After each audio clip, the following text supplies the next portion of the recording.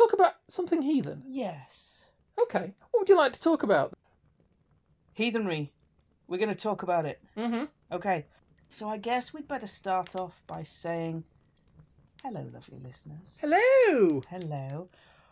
Welcome around the virtual campfire. Come on in, settle in, warm your knees, grab a warm drink of choice. It's getting a wee bit chilly up here in the Northern Hemisphere. Get nice and comfy, pull up a log, grab the biscuit tin from wherever it's gone. It's around here somewhere. I haven't seen it. I don't know where it is. Moving on. Nobody can prove anything. You in the biscuit tin? There is a biscuit tin around here somewhere, lovely listeners. You've just got to go find it. I was nowhere near the cottage. You can't prove a thing. It was the river. But then I wouldn't know, of course, because I wasn't there. Are you feeling quite all right? Yes, absolutely well. Okay, just checking in there. Never just better. doing a bit of an emotional check-in. Indeed.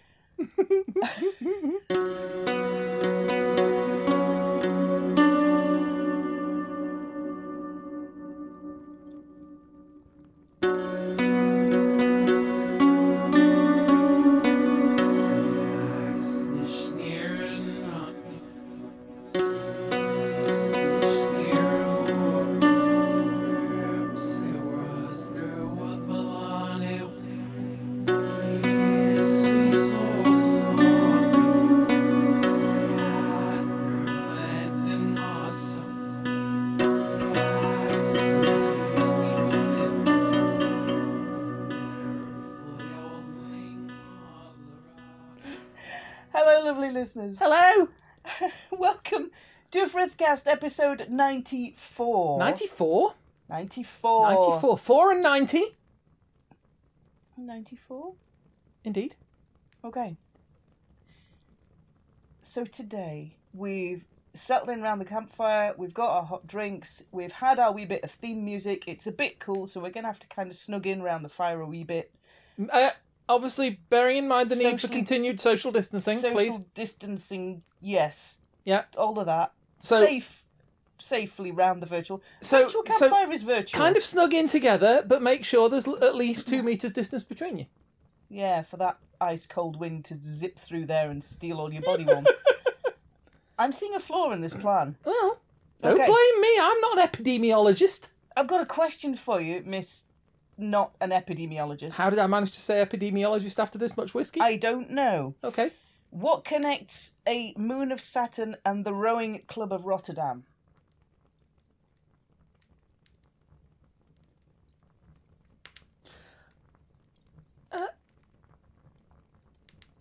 Oh, wait. I don't... Oh, no! Hang on. Wait. Okay. I don't know anything about the Rowing Club of Rotterdam. Yeah. And I don't know what all the moons of Saturn are called. I'm sensing a bit of a theme here. I know one of them is Titan, Yep.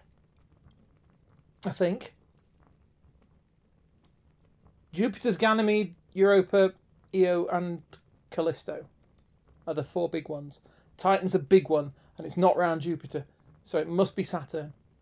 Does Saturn have a Tethys as well? Don't know. Sea Possibly. god. Yeah, probably. Not sure. Not the one I'm thinking of. You're going to have to help me out, because I don't know. Okay. Moon of Saturn. Mhm. Saturn has a whole kind of moon fan base going on. It's got a fair crowd of moons. It's got a fair crowd of moons. And there is a group of those moons that's called the Norse group of moons. Really? Which is just a mad concept. One of those moons is named after the topic I want to talk about. Okay. Skathi. Skathi. Skathi is a moon of Saturn, and she's also... The Rowing Club of Rotterdam is named after her as well. Awesome. Which is a bit of a mad connection, but I'm kind of in that sort of headspace. Well, you kind of wonder where the link came from, but, I'll go with it. Yeah. Oh, before we move on, Yeah. Saturn has a particularly interesting set of additional moons. Very, very small ones. Uh-huh. And you may have heard them referred to. They're called shepherd moons. Oh, I know that. That's that whole kind of whale song 1980s album, Shepherd Moon. Now, that's the thing. Yeah. Enya the Irish singer. Yes, Clannad means one of the singers from Clannad originally? I think she's one of the sisters. Yeah. From of the group that I think she was she originally in Clannad and then she set off on her own? She came out, yeah. Clannad being the only #1 hit in the UK that has lyrics of 4 words.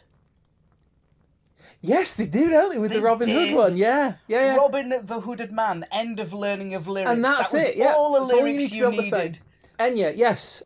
Enya, whose name was originally spelt E-I-T-H-E, E-I-T-H-N-E, but pronounced Enya, so she just anglicised it. Anyway, that's not the point. Shepherd Moon. She did an album called Shepherd Moons. She did. And when I was fairly younger than this, I used to sort of sit and look at that and I think, why is the S there? Why is it not a Shepherd's Moon? Because she's obviously, it's all very folkish and not folkish, all very folk music-ish and, all that kind of thing. She's singing about the moon, obviously. Why is it Anyway, the Shepherd Moons are the moons that orbit Saturn around the edge of its ring system. And they're little... They're the ones that go in like little herds. Yeah, well, they're little chunk of gravity that they generate, which is tiny, but perfect in every detail. No, tiny, but it does the job, and it actually influences the Saturn's rings to stay in their discrete ring pattern that they have, and it sort of contains them nicely. So it keeps them all in like a flat plane, and in those beautiful like that discrete rings that you see. Yeah. Yeah. I did not know this. Completely irrelevant to what you wanted to talk about. Anyway, Skathi. Yeah. Okay, yes. Skathi. You might see her name as Skathi, Skadi, or Skade. Skade? I've never seen Skade. Skade. Skade. Yeah, you're more likely to see it as Skathi with a TH or Skadi with D. Would I be right in assuming the D has come from a thorn or similar? Not a thorn. Yeah, it's like a D with a line, a curved thing, and a wee cross line across it, which gets pronounced as a TH. But yeah. So you might see it Skadi or Skathi from that spelling. Occasionally, you'll see it as Skade. Okay. And she's a Jotun goddess. All right. And we know very little about her in the mythology. Okay. There are 2 main stories that I know of, and a small handful of, like the Shepherd Moons of Saturn, a small handful of other mentions of her name and occasional circumstances where she's a kind of around as a background scene character in Asgard somewhere, and she just kind of gets panned over in the wide shots, but you're not actually focusing on her. Okay. Well, it's an ensemble cast. You've got to give them... It is a bit of an ensemble cast, and you have to give each one of them a bit of a focus on their own. Yeah.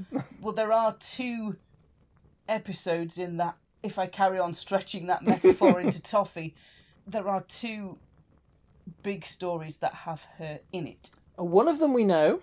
One of them we know. Well, I mean, obviously you know both of them. 2 of them we know. 2 of them we know. 2 of them we've covered in this podcast. So we've covered the case of the missing apples, which is where it starts. We have.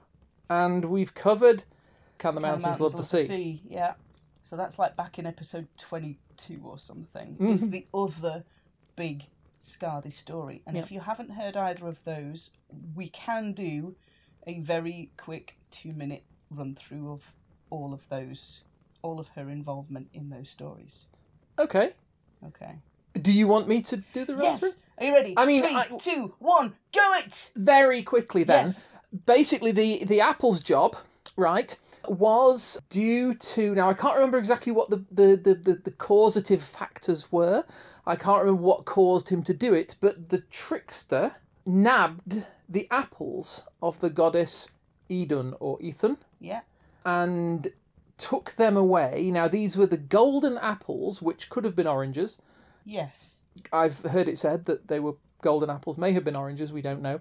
But either way, they were the fruit that she handed out to the gods on the regular, and this kept them regular. No, this kept them young. Yes, young, useful, young, sprightly. youthful, Energetic. strong and mighty and strong of their arm, thing. and yes. Yeah, all of that. You said be quick, sorry.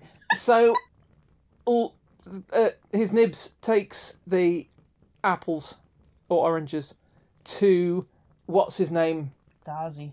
I was going to say Vercingetorix, but no, it wasn't him. That's fine. We can go with Vercingetorix. No, Tharzi is his name. We'll go with the Tharzi. helmet that confuse you, isn't it? They do. So he wings. he takes the apples to Tharzi, and there's a bit of a fracas. Mm-hmm. There's something of a rumpus. Maybe a little bit of one. Because the gods want their apples back. Yep. Because they're all starting to get a bit creaky Mm-hmm. and long in beard. Yes. So, I mean, those of them that are prone to beard, anyway. But anyway, yes. So they want the apples back, and I mean, as the story as we sort of did it, they sent Loki back to go and get the apples that he'd nicked in the first place. Mm-hmm. And they end up in a big car chase. Yes. I'm not sure how much. Definitely, totally a car chase. I'm not sure how much of that was in the original myth cycle. I don't know. I like to think it was. Mm-hmm. There was a big car chase, exchanging machine gun fire, kind of a running battle through the streets. Yep. And it finishes up with the god's car, Loki, and he's got Eden, hasn't he? Yes. Yeah, he's got her in the boot, in the back seat, and they get into the thing, Asgard, and they in the real one they set up a fire, don't they? On the walls. A big fire on the walls. Just behind the walls. Now Tharzi has turned into a bird of some description, possibly a hawk or kestrel. Eagle, yeah. An eagle. I knew that.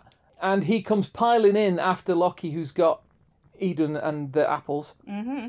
And they light the fire, and he goes through the fire and gets burned to a little eagle crisp.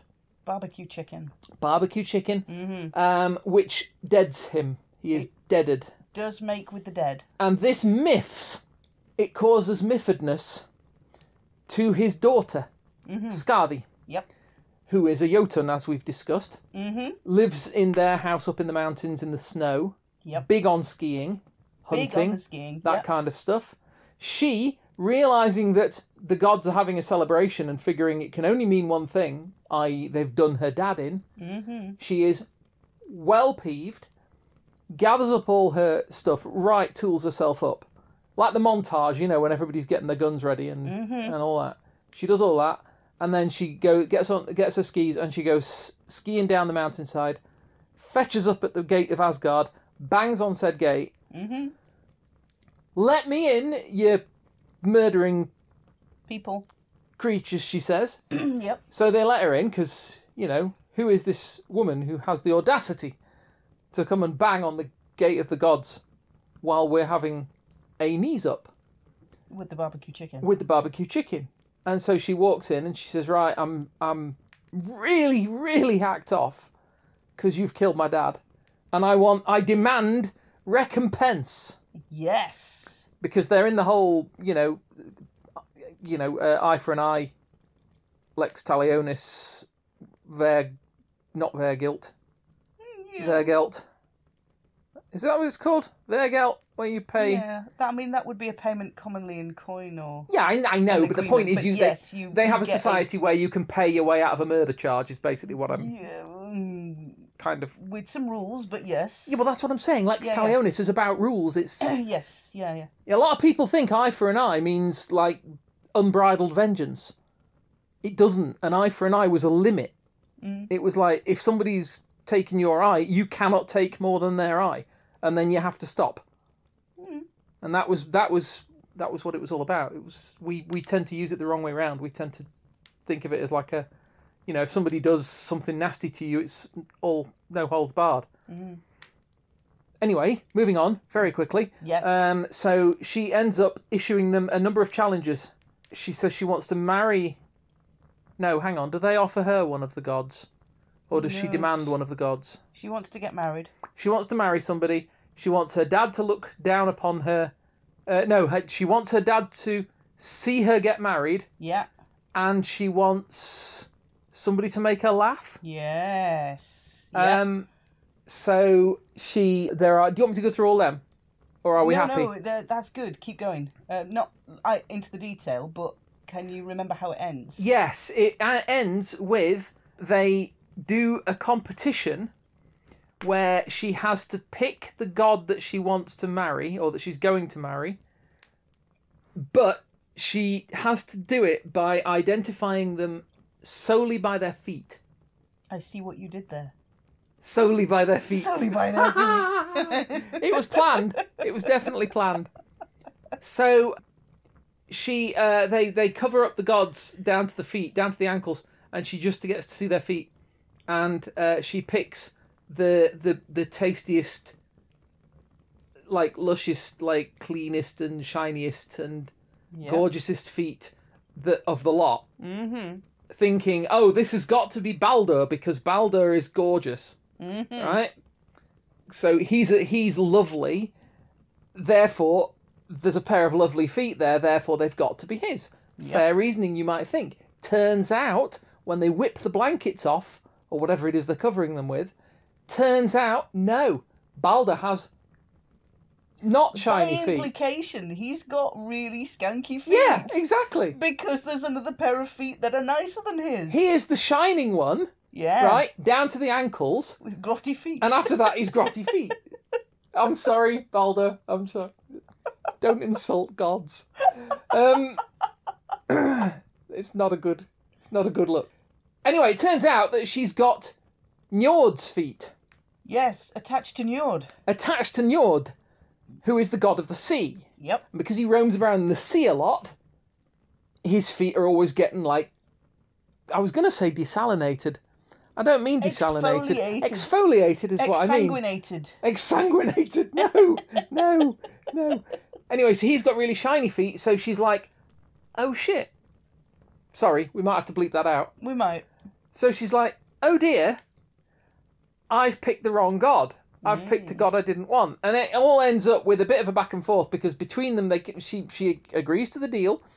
You know, she marries the guy that she's picked, but they can't agree on where to live because, like, they go to live up in her house in the mountains, and he's miserable because he misses the sea. Mm-hmm. So they go and live by the sea, and she's miserable because she misses the mountains, and the sea's unsettling for her. Mm-hmm. So they go back and forth a bit, and they can't work out, well, what are we going to do? What are we going to do? How are we going to sort this out? Let's just live apart. Mm. So she goes and lives in the mountains. He goes and lives in the sea, by the sea. Yeah. Either. And they just meet up every now and then at Asgard. Yeah, basically. That's it. They meet up at the festivals and get on just fine. Yep. That was pretty good. Thank you. Wow. Okay. Yeah. Well, that cuts out half the stuff I was going to say, but no, it's good. So, and not even a heathen either. Daughter of Thiazi. Not even a heathen. Wife of Njord. Yes. She is also, when you come to Loki being bound in the myth cycle, when he's caught and he's bound. Yes. At the end. She is the one who sets the snake above him. Ooh. Ooh. Okay. And it's very clear about it. It's one of the only other big mentions that she gets apart from, like, the panning crowd shot mentions.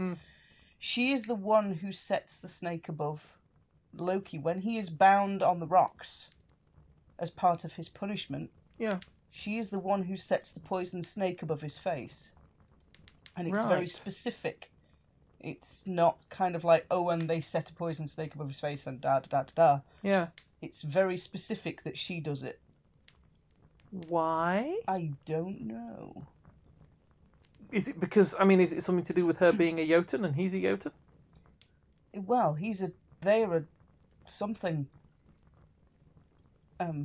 Yeah, depending on which origin story you read. Well, I'm trying not to focus too much on Marvel because reasons. I have a weakness for doing that because, but the story of her gearing up for war and going down to Asgard, that's Skaldskaparmal, chapter 56. It's who, sorry? The Skaldskaparmal, chapter 56. I need another drink, excuse me. Okay. So that's very distinctive. When she sat there in her father's hall, the hall that she and her father live in, it's got all the finery, all the accoutrements, all the shinies that you could want. Mm-hmm. and she's waiting for her father to come back, and he doesn't, and she starts hearing the sound of partying, which kind of parallels to me Grendel hearing the sounds at Heorot. Yes. Yeah. So instead of just going down there in a murderous kind of shut that noise off, it's past 10 o'clock night rage, she decides to kind of like go so very extra and like gear up before she goes. Yeah. And it specifically says that she puts on a helmet, she puts on her chainmail, and she picks up all of her weapons of war. All of her weapons of war. And that is a whole lot of... You can imagine that is a whole lot of weight to carry on a pair of skis going down a mountain. You'd pick up some speed, wouldn't you? Yeah, you know, axe, spear, knife, long knife, second axe just in case. And before anybody... Bow, arrows, everything. Before anybody messages us about Galileo, I know... I know the extra weight wouldn't make her go down the hill any faster. No, she's got her rage doing that all on her own. Yeah. She doesn't need the extra weight of all of that as well. So there are only these two sort of focuses on her in the myths, and they're these two stories that link together very neatly. Okay. Of her being partially mentioned in the first one and then brought into focus in that second one. She's like the main character for the second one. But yeah, even in that second one, the trickster themselves are the only one to make her laugh on her wedding day and fulfill one of the 3 conditions she sets for the gods. And yet, by the end of the myth cycle, very close to the end, she is the one that ties the poison snake above his face. So it's like, what happened to the friendship, the relationship, the bond that they had between them, that you've got it starting off in that story that he's the only one she laughs at. To her doing that at the end, what happened in the middle? Yeah. Where did that go? Well, I mean, is that something that they're likely to, you know, is there some missing piece that we... Probably. That's the thing with missing stories, is you don't know how many you're missing. I know sometimes they can tell, you know, in some texts and whatever, it's like you can tell that there's like whole chunks of it missing. So many chunks here and so many chunks there, but I didn't know whether there were any known gaps. There's probably a lot of unknown gaps. Yeah. Unknown unknowns. Unknown, lots and lots of unknown unknowns with the myth cycles. So for me, this is where Skathi becomes a lot more theologically reflective. Okay. She has only these 2 saga stories, if you like, these 2 points where she has big mentions, and then there's occasional little ones. Maybe, I mean, she started out wanting to marry Balder. She did. Maybe she was still had a soft spot for Balder, and when Loki killed him, or arranged for him to be killed, let's say, that was something she wanted to be avenged seen for. To be an eye for an eye for. But you see, the thing is, there again, like we were saying earlier on, with Lex Talionis, the eye for an eye would seem to not apply with the way they treated the trickster. Yeah. Because, or at least if, you know, they ignored it. Because, yes, he killed a guy, which is obviously a very bad thing. But what they then did to him, you know, they bound him to a rock with a snake dripping poison on him, ostensibly forever. Yeah. Because they, you know, they didn't know that he was going to get out, and so that a little bit excessive strikes me as a little disproportionate. Disproportionate. But yes, back to Skathi. Sorry. No, it's all good. But back to Skathi, she becomes a lot more theologically reflective for me. She has characteristics that maybe right now, at the time this is being recorded, which is in November 2020, we've been through a heck of a lot in the last 9 months.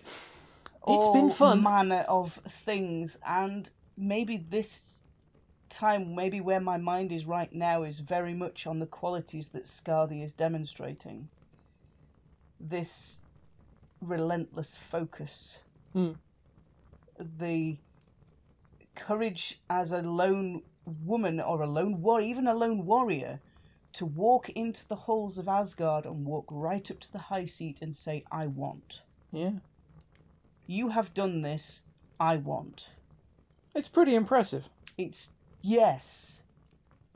Even though she is almost relentlessly driven and focused on the things that she wants, which she sets, and you don't know whether she's deliberately meaning to set the gods impossible tasks, or whether she's trying to say, well, I've got to have, my honour has to be satisfied in the fact that you've murdered my father, but I am trying to give you a way out.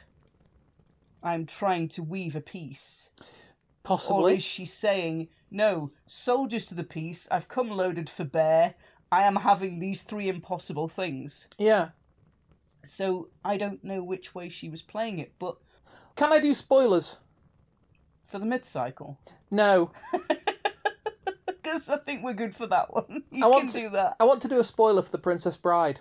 Yeah, I think we can do that one too. That's a film from the 80s, so I think we're probably safe. It's 40 years old. All the way through The Princess Bride, Inigo Montoya is played by Mandy Patinkin. Very, very well. So very well. Is expressing his intent to carry out a revenge on... For his father. The 6-fingered man who murdered his father. Yes. When he was 11 years old. As encapsulated in his very famous greeting, which you are going to do, because I know. Hello. My name is Inigo Montoya.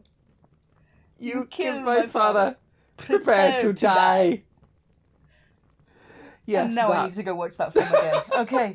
It doesn't take much, okay? All right, so at the end of...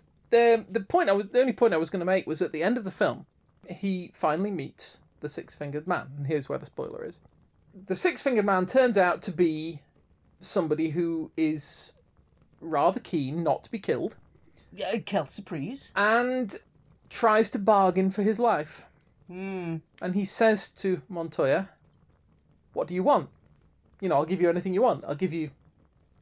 money, jewels, yeah. Yeah, he tries to offer him all these things. Just leave me, just let me live. I'll give you whatever you like. What do you want? And what's Montoya's reply? I want my father, but I can't say it. It's a family show. It's a family show. I want my father back, you... Yes. Unsavoury term. Yes. And then kills him. I think. Yeah. Yeah. Do you think it's possible that that's basically what Skathi was doing? She's walked into the hall, and they've said to her, what do you want? I mean, whichever way it's going to go, either they feel threatened by her, or they think, we've got no particular beef with you, it'd be a shame to have to kill you. And they say to her, what do you want? And she says, I want my father back, you son. Unsavoury term. Yes. So she says to him, I want my father to see me get married. I want him there. And obviously they have to try and find a workaround because, well, he's crispy eagle wings. Yeah. Yeah. Yeah. Well, that's just a thought. So, I think for me at this point, when you're listening to this being recorded, lovely listeners, I've got a lot in my mind.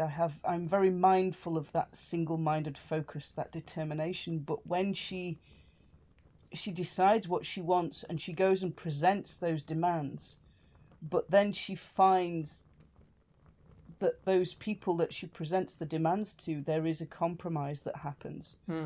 And she is almost inflexible and she is unmoving, but she also accepts the compromise that's provided. Yeah. She doesn't do it kind of like, oh, well, if you wouldn't mind, please, that would be lovely. She walks right up to the high seat, slams a spear down on the floor and goes, I want. Yeah. These are my demands, and now you have to figure out how you're going to give those to me. And she is associated with mountains and hunting by archery, especially skiing, snow, winter, cold, that relentless thing that the cold weather brings. Yeah. That sort of relentless cold of the snow, remembering when there were mammoths.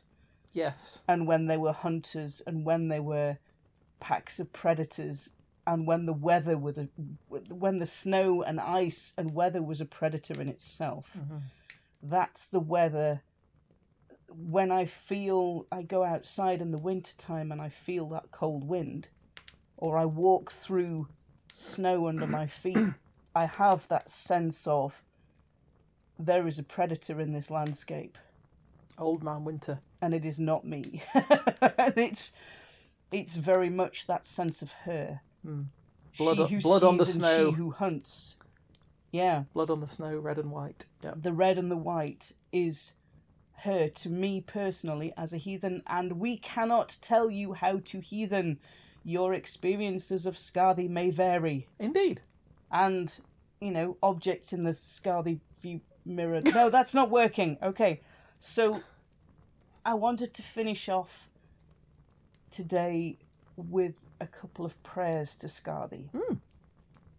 And I'm hoping that our virtual campfire landscape will accommodate a bit of a walk through the snow as I read. Certainly. Because that will give that feel of being in that landscape. So, lovely listeners, you have a choice. You can stay wrapped up around the virtual campfire and listen to the words as they come back to you on the wind, or you can follow me out into the snow and we'll see if we can give a prayer to Skathi. Give it to the open air, give it to the snow, give it to the ice, give it to the tracks that are laid out in front of us and that we create on our way through this life journey that we are all on. So I'd like to read firstly a prayer from the pagan Book of Hours. Okay. So let's set off on a little bit of a walk. Hail, huntress of snow and ice. Hail, wife of Njord, the sea god, who would not compromise with anyone, nor live on the shore near the sea birds, rather than your beloved snowy mountains. We who struggle between the tracks left by your winter sleigh, we whose bloody marks you track, skillful in your cold eye. We hail you, mistress of survival, Etin bride of winter. Your cloak spreads white over the fields, the icy wind your breath, white wolf in the snow. Lady of the crisp, clear, starry sky. Over the frozen tundra, teachers of the narrow edge between living and dying, and of that struggle and the cold, naked truth it reveals. Catch us naked in the snow, lady, we shall bare our throats to your wisdom and count ourselves lucky.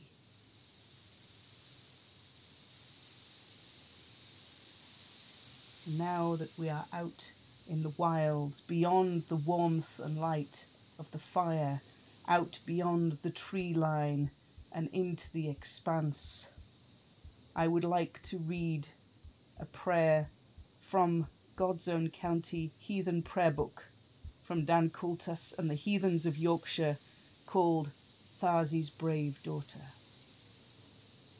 Hail to Skathi, Lady of the Mountains, Thiazi's brave daughter. You showed no fear when you travelled to Asgard to avenge your father. Your demands were met. You left with your family's honour restored. Njord's strong bride, your love is a troubled one. You find no rest beside the shore, he no peace amongst the ice. Sleep you could not on the sea beds for the screeching of the bird. Hateful for him are the mountains, ski goddess, protector of travellers, mother of many sons. We honour you this day. Hail, Skathi. Lovely listeners, I think it's high time we headed back to the warmth and the light and the safety of our virtual campfire to perhaps sit and share a story in the dusk and have a nice warm drink. And a marshmallow. And a marshmallow. Or two. If you would like to find us online, you can find me. I'm Suzanne Martin. You can find me on Facebook under that name. You can also find me on Twitter at Geetha in Jeans. And if you should want me for any reason, you can either contact me through Suzanne, or if you come along and join us in our Discord channel, I'm usually hanging around in there too. Yep, so we do have a page on Facebook for this podcast, which is Frithcast Pod, and we also have a related Discord channel with a virtual campfire that you can come and sit with other lovely listeners around the world and chat heathenism and all manner of geeky queer things. We would love to see you there. We would. It's a bit warmer in round there than it is out here. Lovely listeners, we're going to leave you squidged up nice and toasty warm around the virtual campfire. Social distanced. Socially distanced. Listening to the wind whistle outside the tree line and the snow gently fall. We will talk to you all next time for episode 95 of Frithcast. Bye-bye. See you then.